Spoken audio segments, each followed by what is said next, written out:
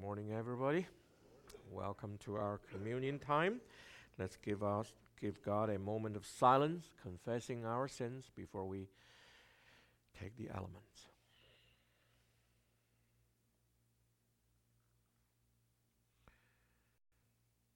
Holy God, our Father in heaven, the King of kings and Lord of lords, our Creator, our Judge, and our Savior, and our Father. We come to you to acknowledge your greatness and your goodness, your greatness in creation, in provision, and your holiness and your righteousness, and your determination to judge sins, as well as your grace in redeeming sinners. We come to you because you have given us the greatest of all grace. You have sent your eternal Son to become Jesus Christ, who is our Lord and our Savior now. And thank you for giving us the Holy Spirit, who regenerated our spirit. And thank you for giving us the Bible, which the Holy Spirit inspired the authors to write throughout centuries and millennia. And now they are available to us, expressing your truth and your mind to us. Thank you for giving us not only the revelation, but also the illumination in our spirit and soul for understanding. And finally, we have come to the realization that we are fallen sinners, but we are also now in Christ Jesus redeemed saints. And you have given us hope to live a life to glorify your name in the eternity to come as sons and fellow heir with Christ in the kingdom and the household of God. That is our undeserved gift from you, but yet you have given, and we are gladly receiving. We come to you to confess anywhere in our thought and word and action that have fallen your standard and fallen short of your standard of holiness, of righteousness, of love and self-sacrificing giving. Anywhere we have fallen short, anywhere we have followed the world, the flesh, and Satan, anywhere that you are not pleased, we come to you confessing our sins so that we know that by our confession and our desire and willingness to change, you have given us the power from within through the Holy Spirit to be better, to overcome the flesh, to overcome temptations, and to live in righteousness and to please you and you only. We pray that is the direction we're going, and we pray that by our confession and you will bring true change of life and then the honor of living a victorious life in righteousness for Christ's glory. And we pray in his name. Amen. Please come and deliver these elements, please.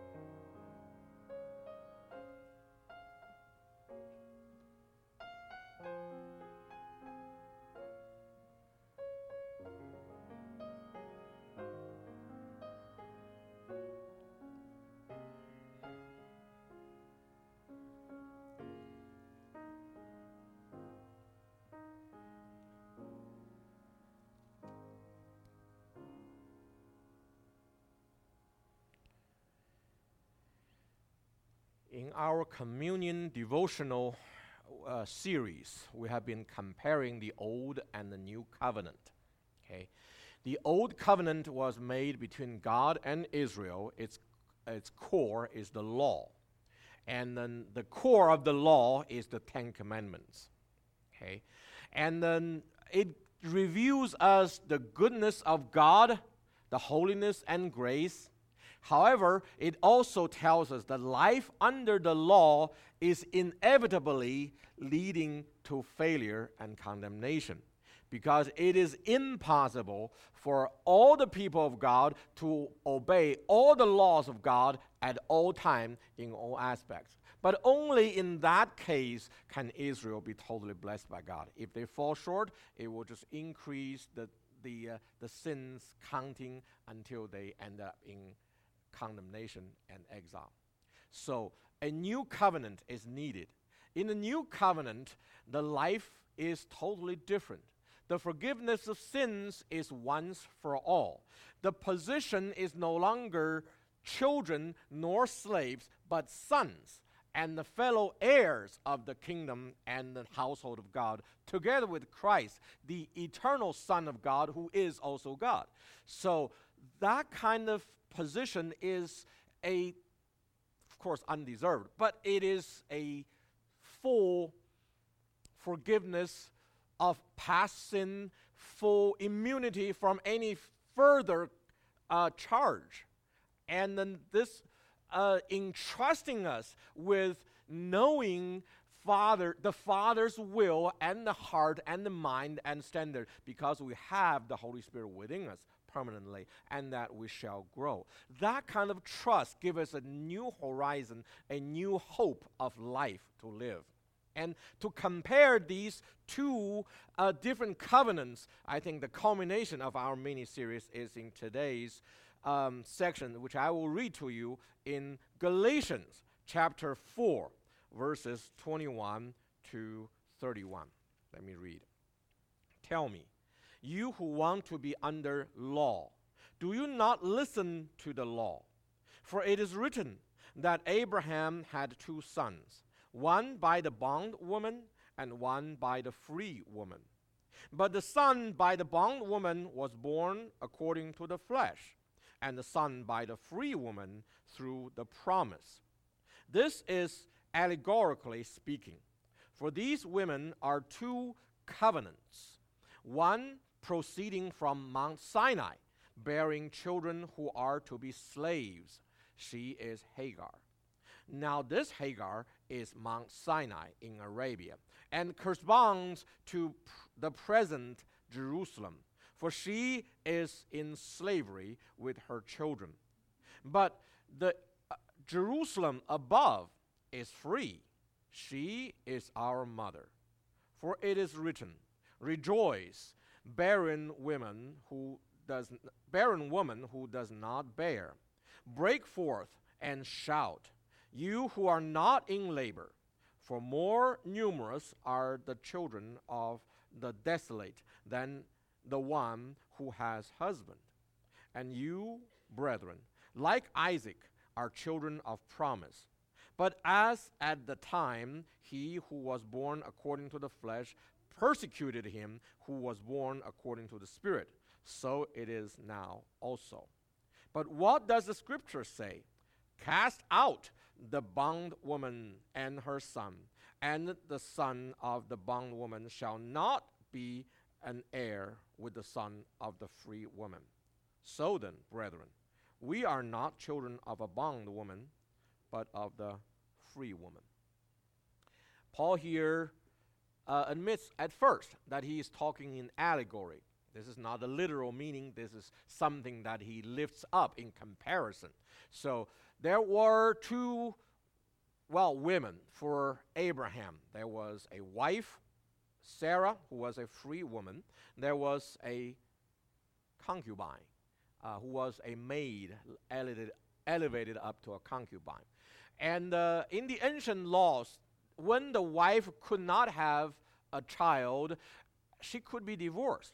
But if she gave her maid to the husband and she bore a son, and then the woman cannot be divorced. So Sarah did this to protect herself. She gave her maid to her husband, and Hagar had a son. The son could have been adopted as the wife's son if the wife ends up having no son. Okay? But Sarah ends up having a son. Okay? So when she had the son, Isaac, who was a child of promise, okay? And then the former son, who is no longer going to be adopted, he persecuted Isaac, okay? And he became a threat. And that's why Sarah said, the son of the bondwoman shall not be an heir with the son of the free woman. And that's why Abraham, with a heavy heart, he sent out Ishmael and Hagar, because he thought Ishmael was his firstborn son.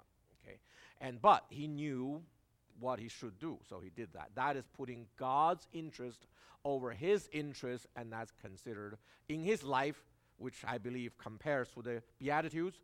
That's the part that corresponds to being pure in heart, which means putting God's interest over yours.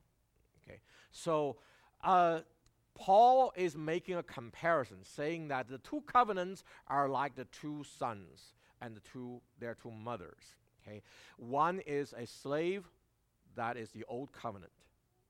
One is a free one, that means you are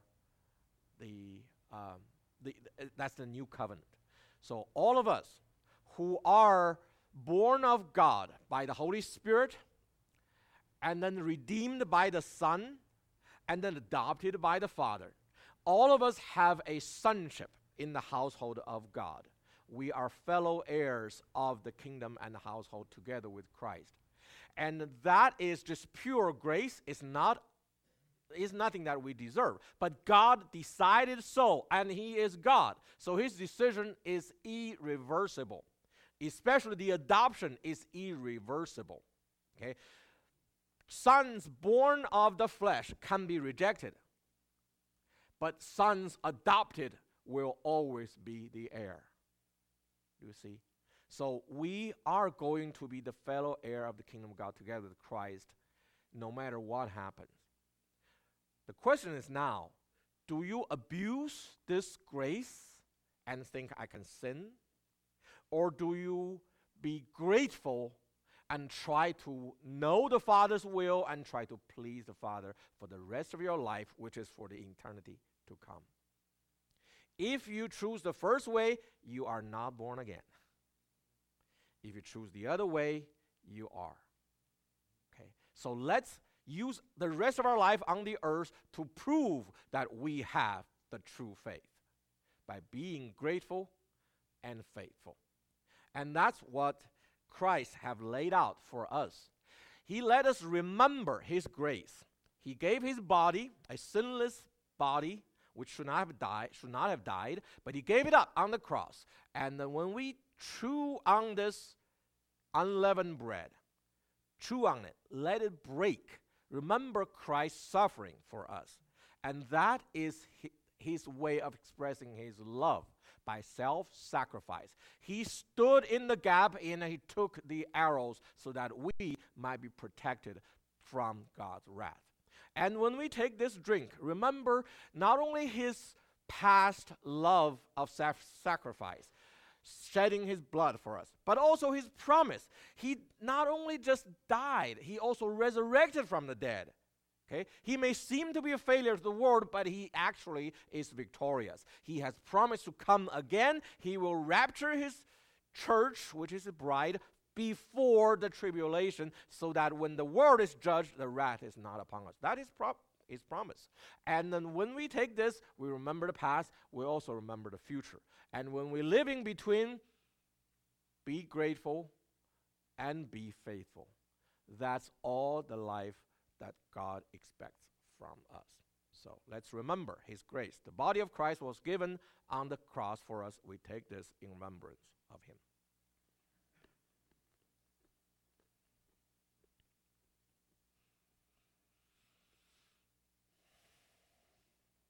The blood of Christ was shed on the cross to cover us.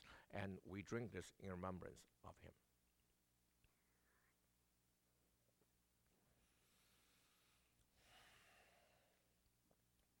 Jesus Christ, the Son of God and the Son of Man. Now you are the King of kings and the Lord of lords. You're now not only our Redeemer who died to pay for our sins, you're also the conqueror of death and sin. You resurrected from the dead. You have been ascended into heaven. You're now sitting on the right hand of God the Father, and you shall come again to rule over Israel and the world, and we shall be your assistant together, ruling over the millennium. And all of this is truth which we believe because you have sent the Holy Spirit. And we believe and we shall live according to this faith. We pray that you will make your name glorified by keeping us faithful. And we pray by being grateful and faithful, we will let the world know your name and your glory and your love and be called. And may all of those whom you have called come to join this family, to live a life to please your Father, now our Father, and we shall have an eternal life in truth, righteousness, and love. And for that sake, we thank you. In your name we pray.